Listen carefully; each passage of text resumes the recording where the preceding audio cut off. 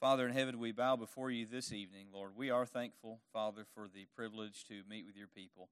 It's always a joy to be among the saints and, Father, just to be with our fellow brothers and sisters in Christ. And it's my prayer, Father, that you would just bless our meeting tonight, that as we gather around your word, we would be edified, that we would grow, that we would be encouraged and drawn closer to you. And, Father, it's my prayer that you also bless the time afterwards, Lord, where we'll pray as a church and lift up requests to you. We ask, Lord, that you would hear those according to your will and do as you see fit, Father, in each of our requests that we bring before you. Go with us now to the Scriptures, Lord. We ask it in Jesus' name. Amen. All right, let's take our Bible tonight. We're going to be in 2 Timothy chapter number 2. I want to look at verse 14 down through verse 18. 2 Timothy chapter 2 and verse 14 through 18. And we're going to look tonight at Bible study basics. Bible study basics. And some of these may be already well ingrained in you if you're a student of the Word. And if not, then I pray that we'll just be able to learn and glean some new things that would help us as we read our Bibles, as we study our Bibles. And so we're going to look at 2 Timothy chapter 2 for a moment, verse 14 down through verse 18. And notice that Paul's writing to Timothy, and he says, "Remind them of these things, and charge them before God not to quarrel about words, which does no good, but only ruins the hearers. Do your best to present yourself to God as one approved, a worker who has no need to be ashamed, rightly handling the word of truth. But avoid irreverent babble, for it will lead people into more and more ungodliness, and their talk will spread like gangrene. Among them are Hymenaeus and Philetus, who have swerved from the truth, saying that the resurrection has already happened. They are upsetting the faith of some." Now, we're all aware of the importance of our Bibles, right? We looked last week at the first of the solas, which was sola scriptura, and that means Scripture alone. And we established that from that principle, Scripture alone is the inerrant, authoritative, and sufficient Word of God. It is what we look to for all of our faith and practice.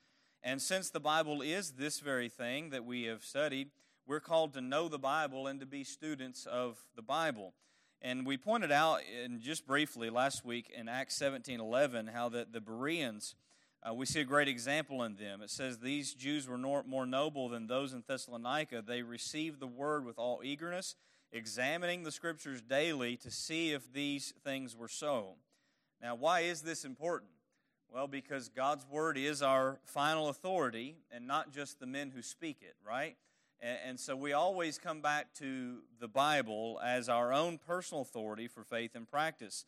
And so these Bereans, they took the Scriptures themselves and dove into them, meaning the Old Testament Scriptures that they had, verifying what Paul was teaching, that this was the Christ. He was pointing to them, that Jesus was the Christ from the Old Testament. And one of the great blessings today is that you and I, we're blessed beyond measure to have the Bible as we have it. I mean, we have it in one covered copy, usually in leather or bonded leather or some fashion, and we can carry it with us. We have it in our pockets, on our phones. I mean, can you imagine?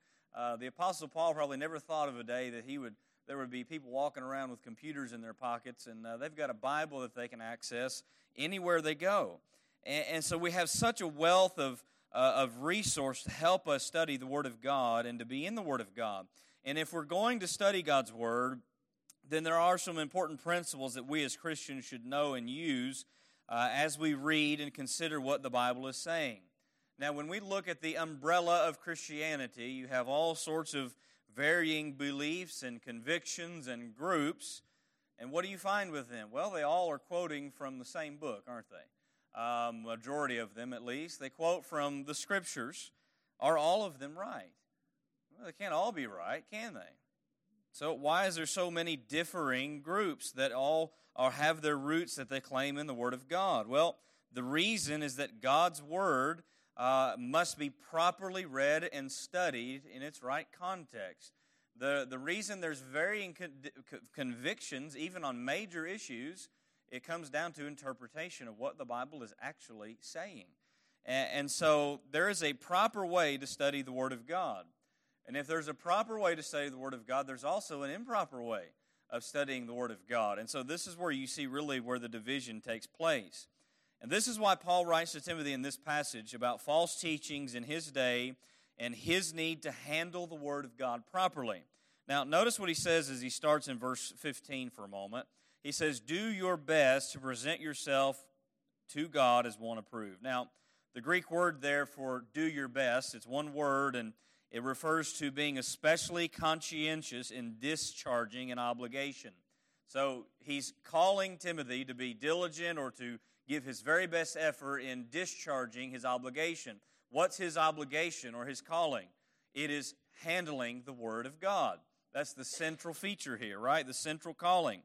All right? In some translations that you'll see this, it's translated differently. In the King James, it'll say study. In the NASB and NKJV, it'll say be diligent. Those are some of the other main translations that I would reference. But Paul essentially here is wanting Timothy to do his best to be the worker that is approved of God. And how would he do this? By rightly handling the word of truth or rightly dividing it. That rightly handling means to guide the word of truth along a straight path, to keep it on its intended course of what it means. So how can you and I know the truth of God's word when there's so many people that have so many different ideas about God's word and convictions from God's word? And I want to point out two overarching principles, or three actually, three overarching principles, and we'll get through as much as we can. If we don't get to the end, it's there for you to read and study. It's why I typed out a lot of it for you, and I didn't realize I just gave you what the answers were. I didn't even give you the fill in the blank, so you all are smooth sailing tonight. But notice with me number one, and this is probably obvious for all of us. If we're going to rightly understand the Word of God, we must understand the context. We must understand context. Context is absolutely everything when it comes to reading and studying the Bible. Now, what is context? Well, I give you an Oxford Dictionary definition here. It refers to the circumstances that form the setting of an event, statement, or idea. The parts that immediately precede and follow a word or passage and clarify its meaning. And that's really a good definition. Context is getting the proper meaning of a statement or a passage in light of what is said before it and what is said after it, in light of the whole of what is being said. So let me break this down into, firstly, the immediate context that we'll look at. The immediate context. God's Word as a whole is a divine message to mankind. And any message given must be understood in its context. Now, we every day get messages of various forms. We get emails, we get phone calls, we get voicemails, we get text messages. And understanding the context of what we receive essentially is the foundation of where we're going to understand what's being said. Now, if my wife was to text me and say, "We need to talk," I could interpret that in a lot of different ways. There's not a lot of context to that, right? It could mean that, man, I'm in some big trouble and I don't know about it. It could mean she has some great news. Could mean that she needs to give me something that we need to put on our calendar just to update me about something. It's important for me to know exactly what she means by that message. Now, we live in a world where context is directly and indirectly abused, right? We look in our own culture. We get clippings from preachers or clippings from politicians saying a statement, and it's often cut out of its broader context, so it's used in a way to demonize or misrepresent something or someone or a position. We see this all the time. But that made me think about that in relation to God's Word. How upsetting is it if someone takes something we said out of context in order to misconstrue it to mean something different? I mean, we don't take that lightly. We're upset about that. Now think about that in terms of the living, eternal God, those who intentionally misconstrue His Word to fit what they want it to say. That's an offense that I certainly don't want to be guilty of. But the reality is, all of us at some point are unintentionally guilty of this. This is part of growing in knowledge of the Scripture and in understanding the Bible. This is why we're to always be students of the Scriptures. But for those who do so intentionally, refusing to look at context, refusing to acknowledge the truth, that would be a scary thing for me. The Bible is God's message to us, written in the form of many messages, letters, and things of that nature. All of it is entirely from God, and we want to understand what God means by what He has said. And that is not always easy. You ever come across a passage that you really just didn't quite understand what has been said? Even preachers, there's passages that are tough passages that we wrestle with. We wrestle with. And Jared will testify that there's some passages that we just are in debate about even today, that you have to give some lenience as to maybe not be so dogmatic about certain passages. So understanding communication is not always easy. It becomes more challenging when the speakers or writers are separated from their hearers by many centuries and when their customs and languages have little to no similarity. I mean, you think about it in the realm of culture for a moment. One, we're not Jewish, and so we're kind of disconnected from some of the Jewish culture, that some of the things that are involved in their writings. You and I don't speak Greek or Hebrew, do we? So there's language barrier, there's cultural barrier, and so this shows us why we must give all the more diligence to studying the Scriptures when it comes down to it. So let me point out two things that really determine proper Bible study versus improper Bible study. And these are two words that you may remember or not remember, but you'll often hear these in the realm of Bible study. And the first one is this. It's called eisegesis. Anybody heard of eisegesis?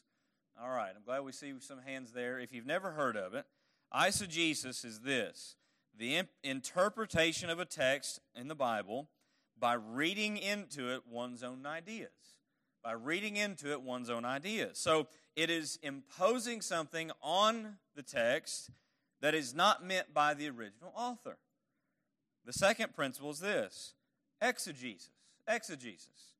That is to explain, interpret from X. X means out of, right? An explanation or critical interpretation of a text. It's bringing out of the text what is meant by the original author. Now, which practice do you think should be used in properly understanding and studying the Bible? Eisegesis or exegesis? Exegesis, right? That's pretty obvious. Exegesis.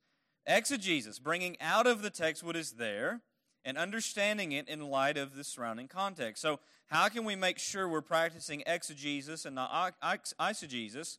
Well, I think firstly we need to always approach Scripture without preconceived ideas and have an open mind to what is truth. Now, all of us, by our own raising and nature in this world, we sometimes will approach Scripture with an idea in our head of what we think God's saying, and if we're not careful, we can make our idea try to fit what is written in the Scriptures. That is imposing something on the text. We have to be careful not to come to Scripture with preconceived ideas and thinking we already understand what Scripture says when maybe we don't understand exactly what it says. Because here's the reality. Scripture may reveal something that goes against what I previously thought. As a student of the Bible, I will tell you this, that over the years I've had to change my position on several things. Because there's a lot of things that I was told growing up that I go to study the Bible and look for what the Bible actually says on this topic and realize what I was told really isn't there. And so that causes me to change my position.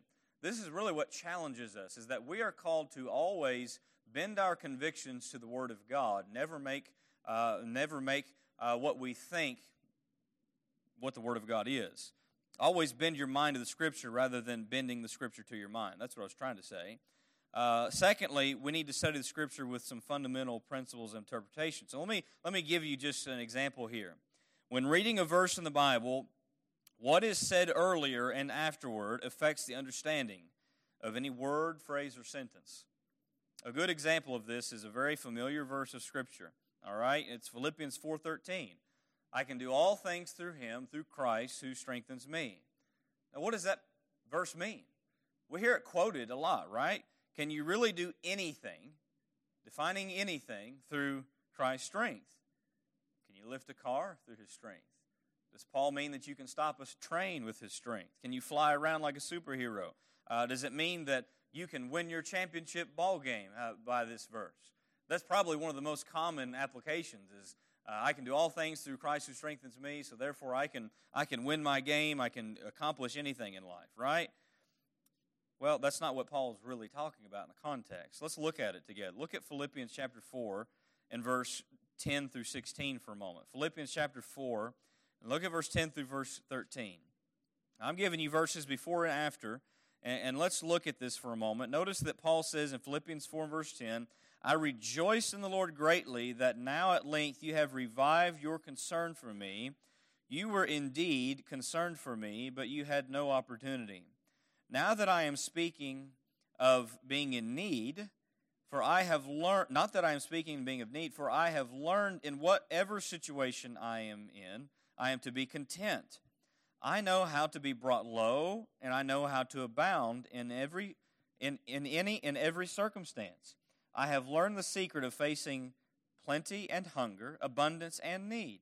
I can do all things through Him who strengthens me, which is Christ. Yet it was kind of you to share my trouble, and to you Philippians yourselves know that in the beginning of the gospel, when I left Macedonia, no church entered into partnership with me in giving and receiving except you only. Even in Thessalonica, you sent me help for my needs once and again. Now, what's Paul talking about in the context here? He's talking about just anything. Can we apply, I can do all things through Him who strengthens me, to everything? No, Paul's talking about specifically his situation that he was in.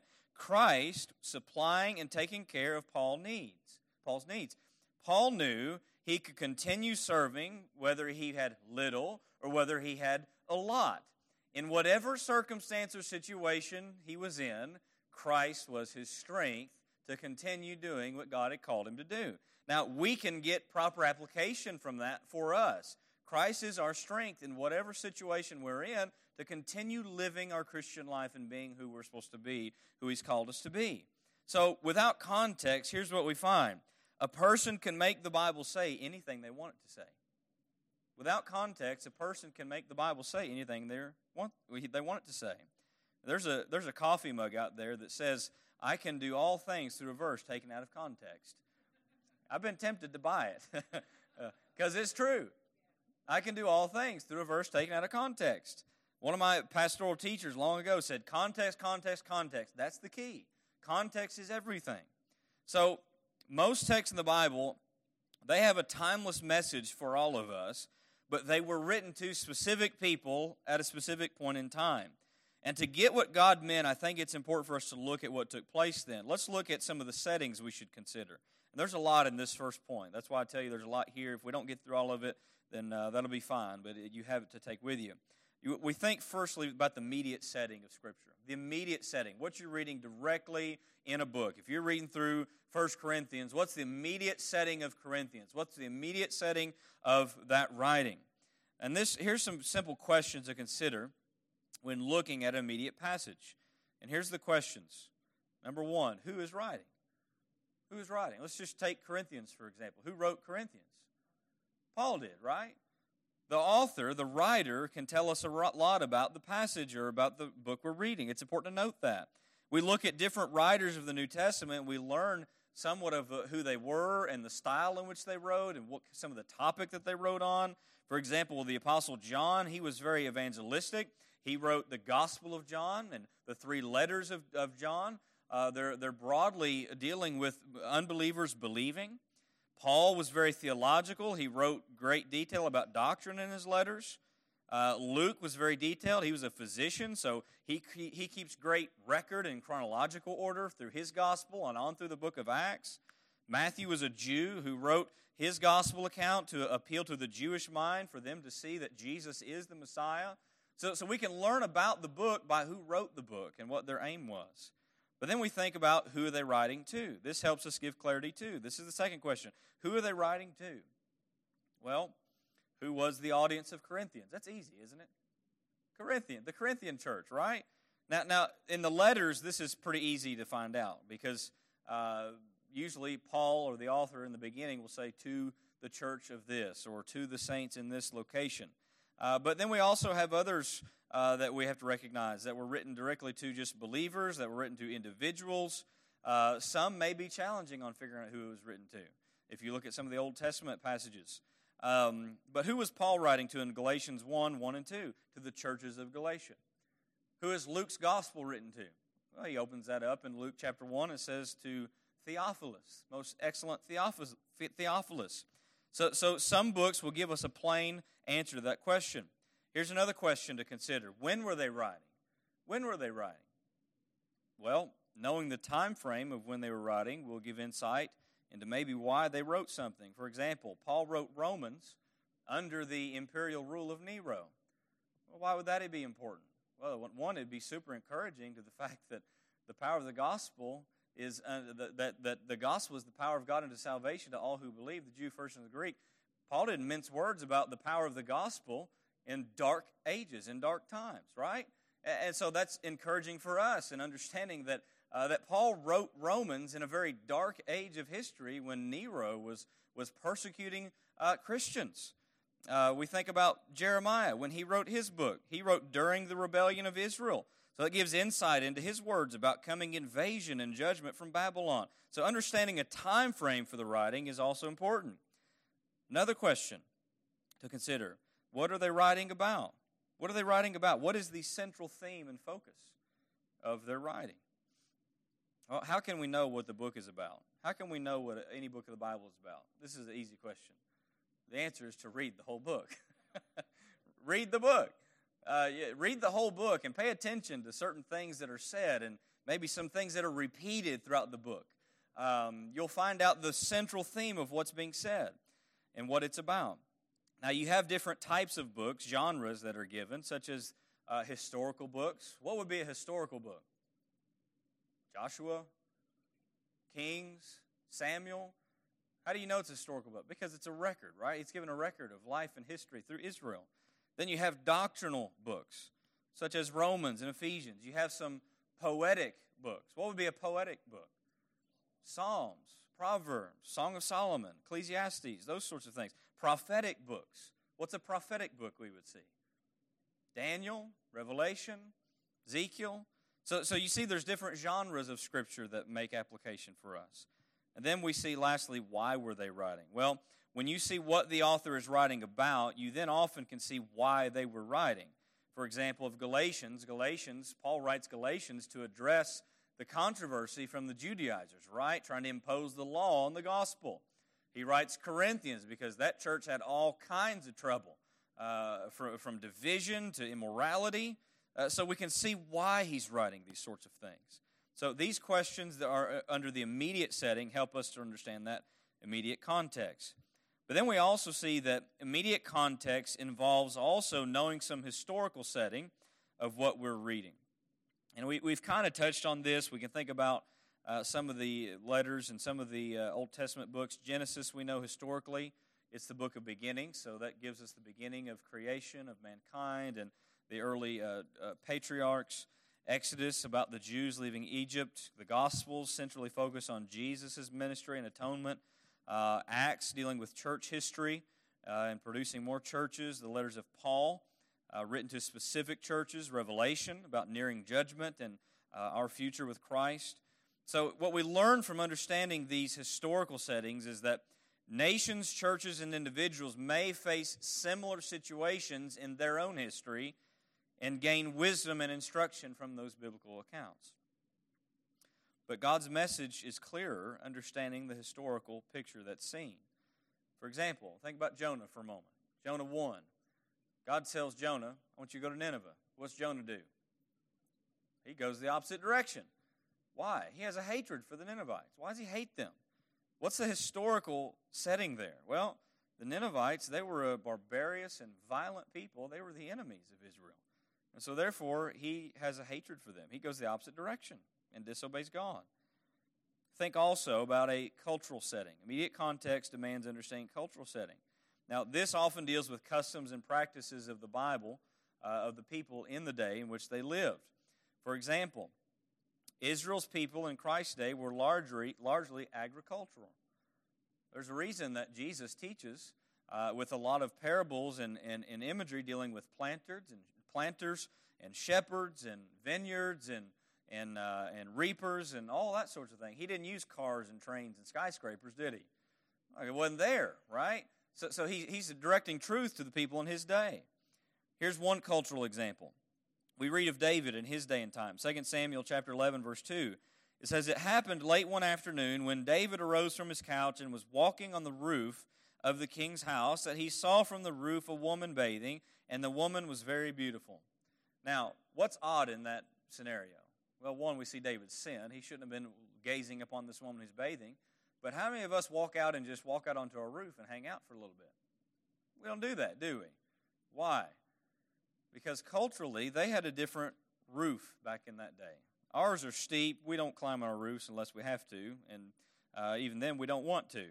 But in David's day, their roofs were like their decks, their patios. They would go up there to hang out in the evening and enjoy the cool of the day or the sunset.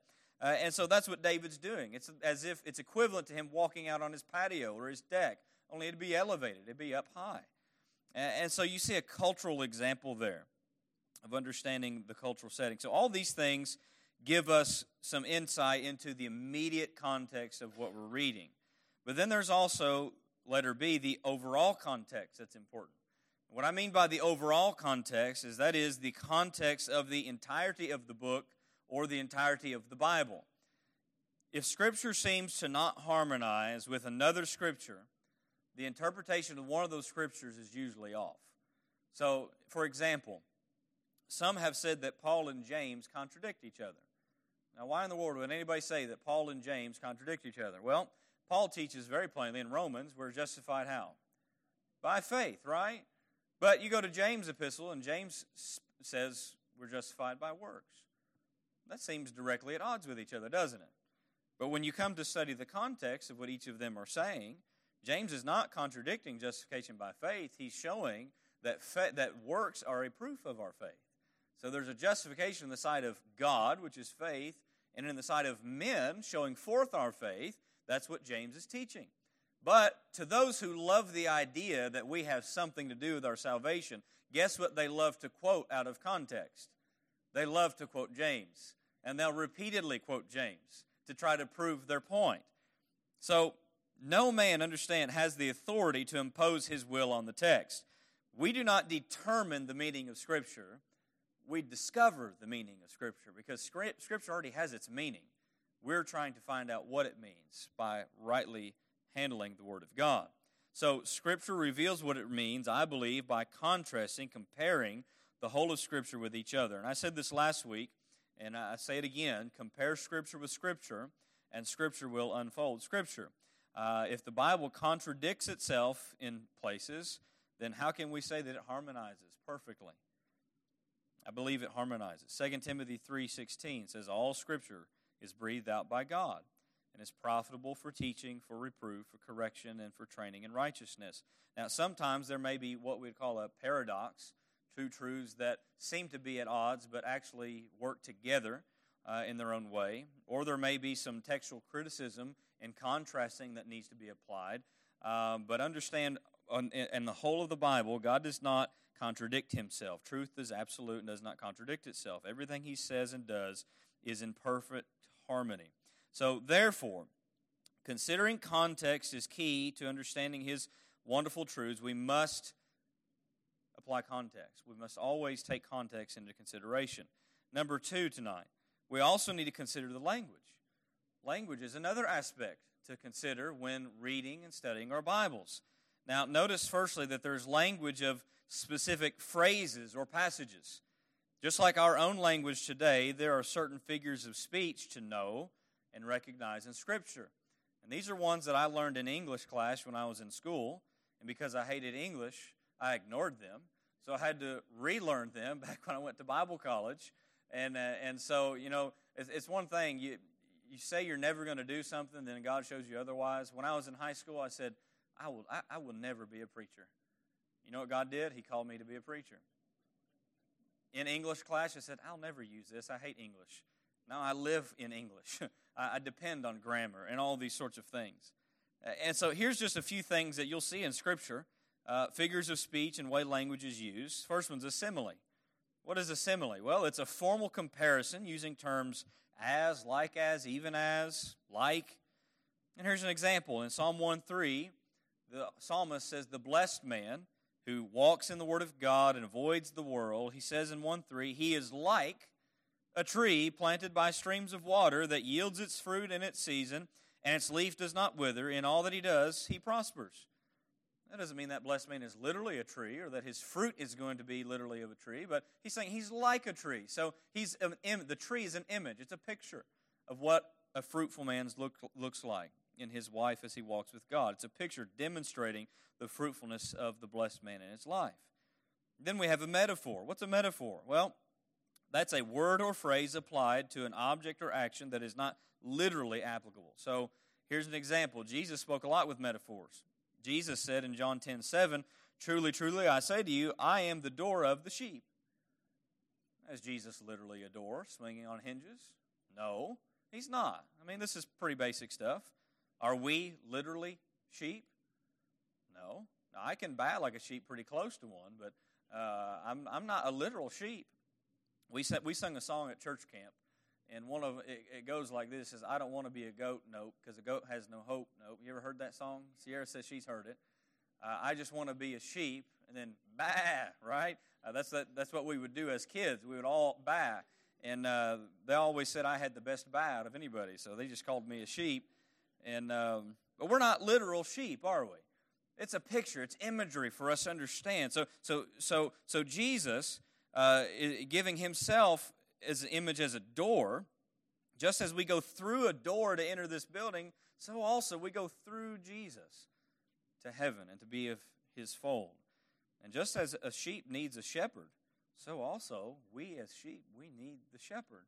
And so you see the application here through that metaphor. Then you have allegory. Allegory is a story, poem, or picture that can be interpreted to reveal a hidden or deeper meaning. Many of us have probably read The Pilgrim's Progress. That would be an allegory, this broad picture of Christian and his life and on his way to heaven. Paul uses Isaac and Ishmael as an allegory to teach two covenants, one of bondage and another of freedom. If you go read Galatians chapter 4, verse 22 through 31. So allegory is another way in which we'll see used. Then we also have parables. A parable is simply an illustrated spiritual truth through an earthly comparison. These were given to reveal truth to his disciples, but they were also at the same time given as judgment to conceal truth from those who were unbelievers, like the Pharisees. Now, look at one example of this in Matthew 13. I'm trying to take you to a few scriptures so that we have some things to look at tonight that will demonstrate some of this. Matthew 13, and look at verse 31 through verse 33 for a moment. There's some longer parables, but I just want to read these two short ones since they're brief. But you'll notice that he put another parable before them, Matthew 13:31. "The kingdom of heaven is like a grain of mustard seed that a man took and sowed in his field.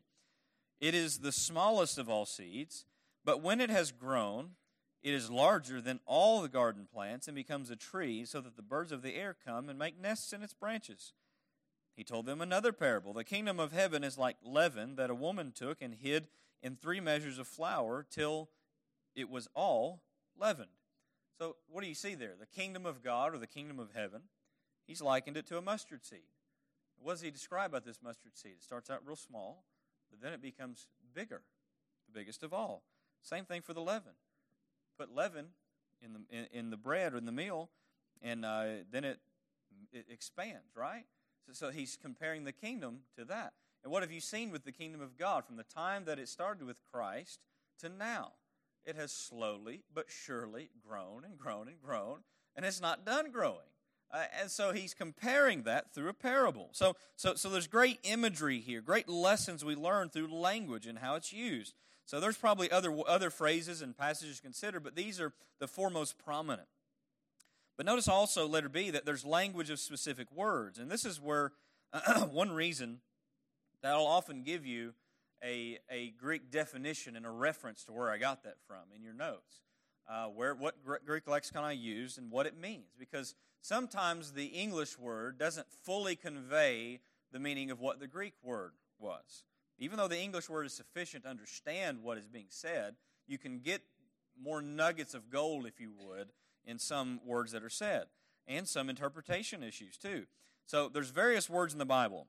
Not all words mean the same thing, even if it's the same word. Some words have different definitions in the Greek, but are the same word in English. And this is why using a Hebrew-Greek dictionary is helpful. And all of us can have access to them. You can get them free on your phone now. So they're easy to use. If you ever need help with one, I'll be happy to show you. But anyone can do that. Consider the word repent for a moment in two different passages. What's the difference between these two words for repent? If you look at Mark 1:15 and look at what this says, Jesus says in Mark 1:15, as he starts his ministry, he says, "The time is fulfilled, the kingdom of God is at hand, repent and believe the gospel." Now, repentance is part of salvation, right? Repentance and faith, they are inseparable. They happen at the same time, right? So repentance, this Greek term, means to feel remorse, to be converted.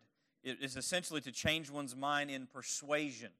So you see how repentance is a turning in one's conviction and a trusting with faith in Christ. So repentance and faith, they're linked together when we believe.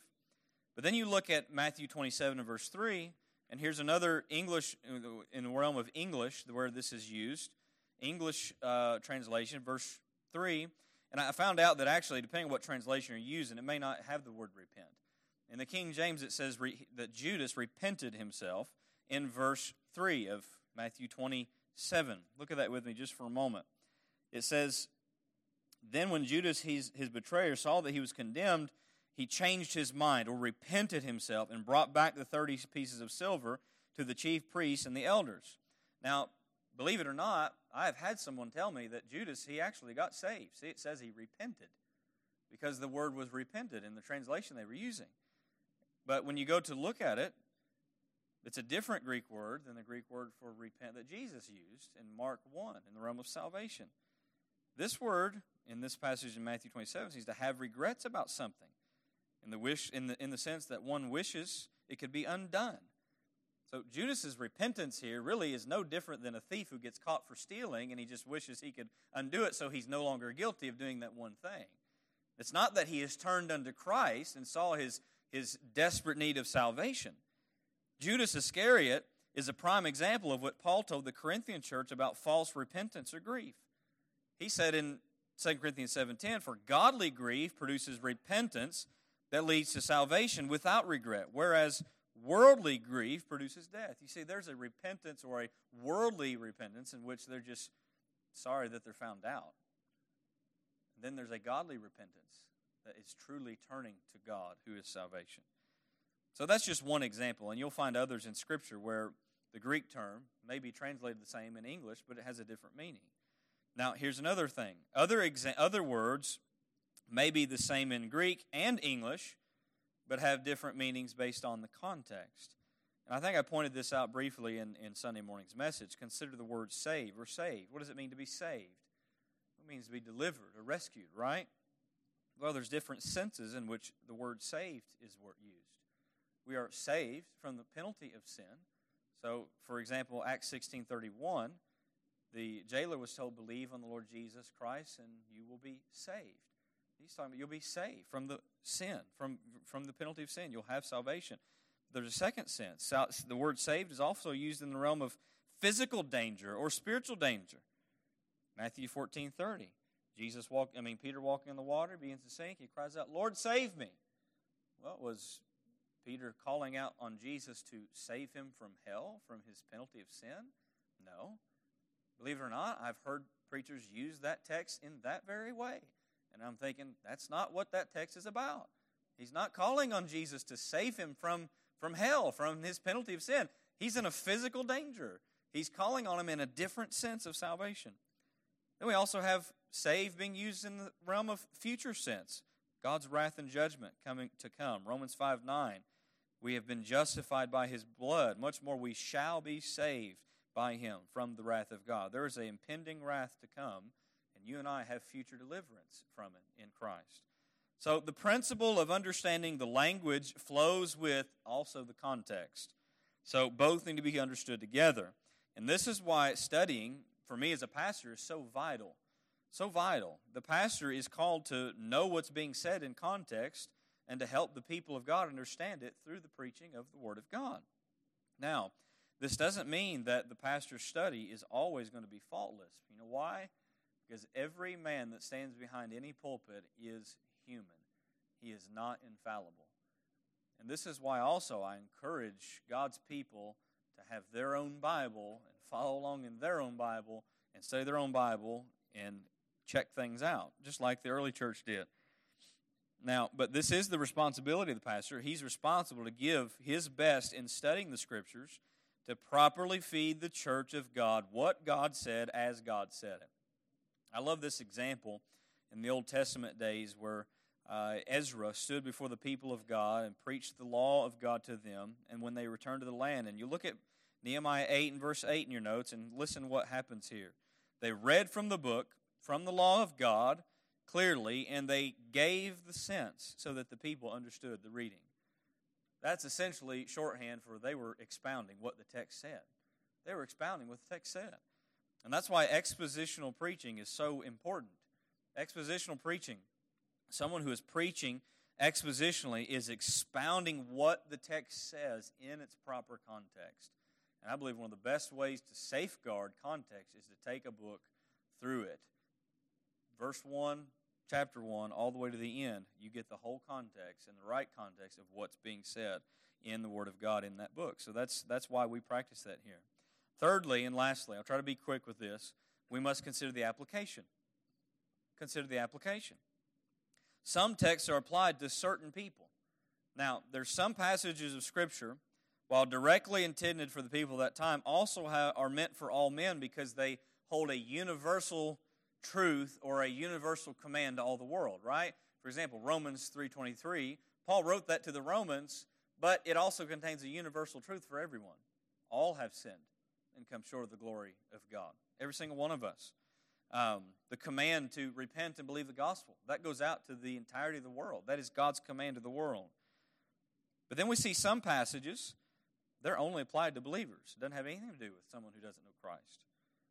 The letters to churches give specific instruction to believers on how to live, structure and operation for the local church. Romans 12:1 is an example. I appeal to you, therefore, brothers, by the mercies of God, to present your bodies as a living sacrifice, holy and acceptable to God, which is your spiritual worship. That has no application for the unbeliever. It just doesn't. It's only for the believer. Some letters are addressed to specific people in the Bible, just like our text. Timothy, it's directed to Timothy, right? People as a whole cannot be lumped into a passage that only applies to certain individuals. Only Noah was told to build an ark. If someone goes and tries to build an ark because they think a flood's coming, they've got some nuts loose in their head. Only Abraham was told to sacrifice Isaac. Only Moses was told to liberate Israel from Egypt. Only the apostles were told that they would have this miraculous power by which they would confirm the Word of God with signs. Yet, because of failing to understand what was written and to whom it was written, you have people who will take Mark 16, 17 through 18, and practice their handling snakes and drinking harmful substances, all in the name of testing their faith, or that I have faith. You know what's happened as a result of that? Many people got bit by that rattlesnake and they died. Why? A misapplication of that text. That text was not meant for them. You can learn from it, but it wasn't meant for them to go drink poison and to handle snakes and to show forth their faith in this way. It's not what it meant. So misapplication. We've got to understand the right application. So some texts are applied to certain people. Secondly, some texts are applied to certain times. For example, we have the Old Testament law of sacrifices. Why don't we sacrifice animals anymore? Why don't we bring in goats and sheep here and sacrifice them? Well, why? Because they were meant for that Old Covenant era. They were pointed forward to Christ and what His redemptive work would complete. And for time's sake, I won't read it, but go read Hebrews 10, 8 through 18. We're going through Hebrews in Sunday school, so it's right down the line with what we've been studying. But Christ brought an end to that system because He's the one final sacrifice. There's no more need for any sacrifice because those sacrifices weren't good enough to take away sins anyway. They only pointed forward to the one sacrifice that would. Lastly, all texts must be applied. All texts must be properly applied by context. And what I point out from this is that understanding context, language, and application, we can see how a text relates to us personally as Christians. How does any given scripture apply to me today? And this is part of my own personal devotional practice every morning. I like to pin down or type out some things that I observe. And usually I will type some things. If I read a chapter of Scripture, I'll observe some things that the context is speaking. What's the context of this that I just read? And then, lastly, I'll say, what application do I glean from this for me? What application do I glean from this for me? Not that I'm going to make it apply to me if it doesn't, but I can learn and glean principles of truth here that I can apply to my own Christian life. See, God's Word is meant to penetrate and change the hearts of all of His people through the ages. So I learned from Abraham in Genesis 22 when he goes and sacrifices Isaac, or is about to. I learned that I need to have faith and obey God no matter what He says. Doesn't mean I'm supposed to go sacrifice my child on a mountain, but I'm to obey God and have faith in Him. I learned from David in 2 Samuel 11 when he walked out on his roof, idleness can lead me into sin. He was idle. Idleness will lead me into sin. I learned from Job about God's faithfulness when all seems lost and hopeless. I learned that God is faithful. I learned from the New Testament letters to churches specific instructions about Christian living. I mean, some of the greatest application you're going to glean is just the direct commands from the New Testament to the believer about living and doctrine, church operation. So though the Scriptures were written to specific audiences at specific times, the application is there for us. And proper application can only be gained when the Bible is rightly understood in its proper context and language usage. And so when the failure to rightly handle the Bible takes place, God's Word, as He meant it, is distorted from its original truth. And friend, this is the reason throughout Christianity you have a multitude of beliefs all coming from the same book. Paul says to Timothy to rightly handle the Word of God. But if it can be rightly handled, guess what? It can be wrongly handled. And that's exactly what was happening in Timothy's day. If you look back at our text for just a brief moment, in 2 Timothy, verse 17 and 18, what was happening in Timothy's day? This gives context to why Paul says what he says about rightly handling the truth, right? He speaks of these people who Timothy says, avoid these people who just have irreverent babble that leads people to more ungodliness. He says their talk spreads like gangrene. And then he mentions two people, Hymenaeus and Philetus. Why does he mention them? Because they have swerved from the truth, saying that the resurrection has already happened. They are upsetting the faith of some. Paul gives context here. Why, Timothy, you have to be rightly handling the truth. You've got people like Philetus and Hymenaeus who are telling people a wrong doctrine, that the resurrection had already come and gone. And that wrong doctrine was really upsetting the faith of some of the other believers. That's why we see it's important. Now, you and I, we're not promised infallibility in our interpretation. That's why we got to compare Scripture with Scripture. Scripture will unfold Scripture. The best commentary in the Bible is the Bible itself. But here's something to take away from this. Since we are not infallible in our interpretation, I hold this conviction dearly to my own heart. It's important that you and I have a spirit of humility and grace when we study the Bible. I've come in contact with too many good Christian people that are too dogmatic about certain convictions that are questionable when it comes to the Scriptures. There's some things that they're written in stone. Christ alone is the atonement, right? There's some things that are uncompromising. But my eschatology position to yours, that's not something that's a hill worth dying on, right? There's certain issues that are weightier than others. So it's important for us to have a spirit of humility and grace when we read and study the Bible, and always be open to your own error in the pursuit of truth. Because like I said earlier, I've changed my position on many things growing up. Because I realized that some of the things I was told isn't exactly what the Bible said in its right context. And so that's important for us to understand. So these are some Bible study basics. Maybe most of you probably are well versed in these. I hope so. But if not, I hope that they will help you and be a guide to you.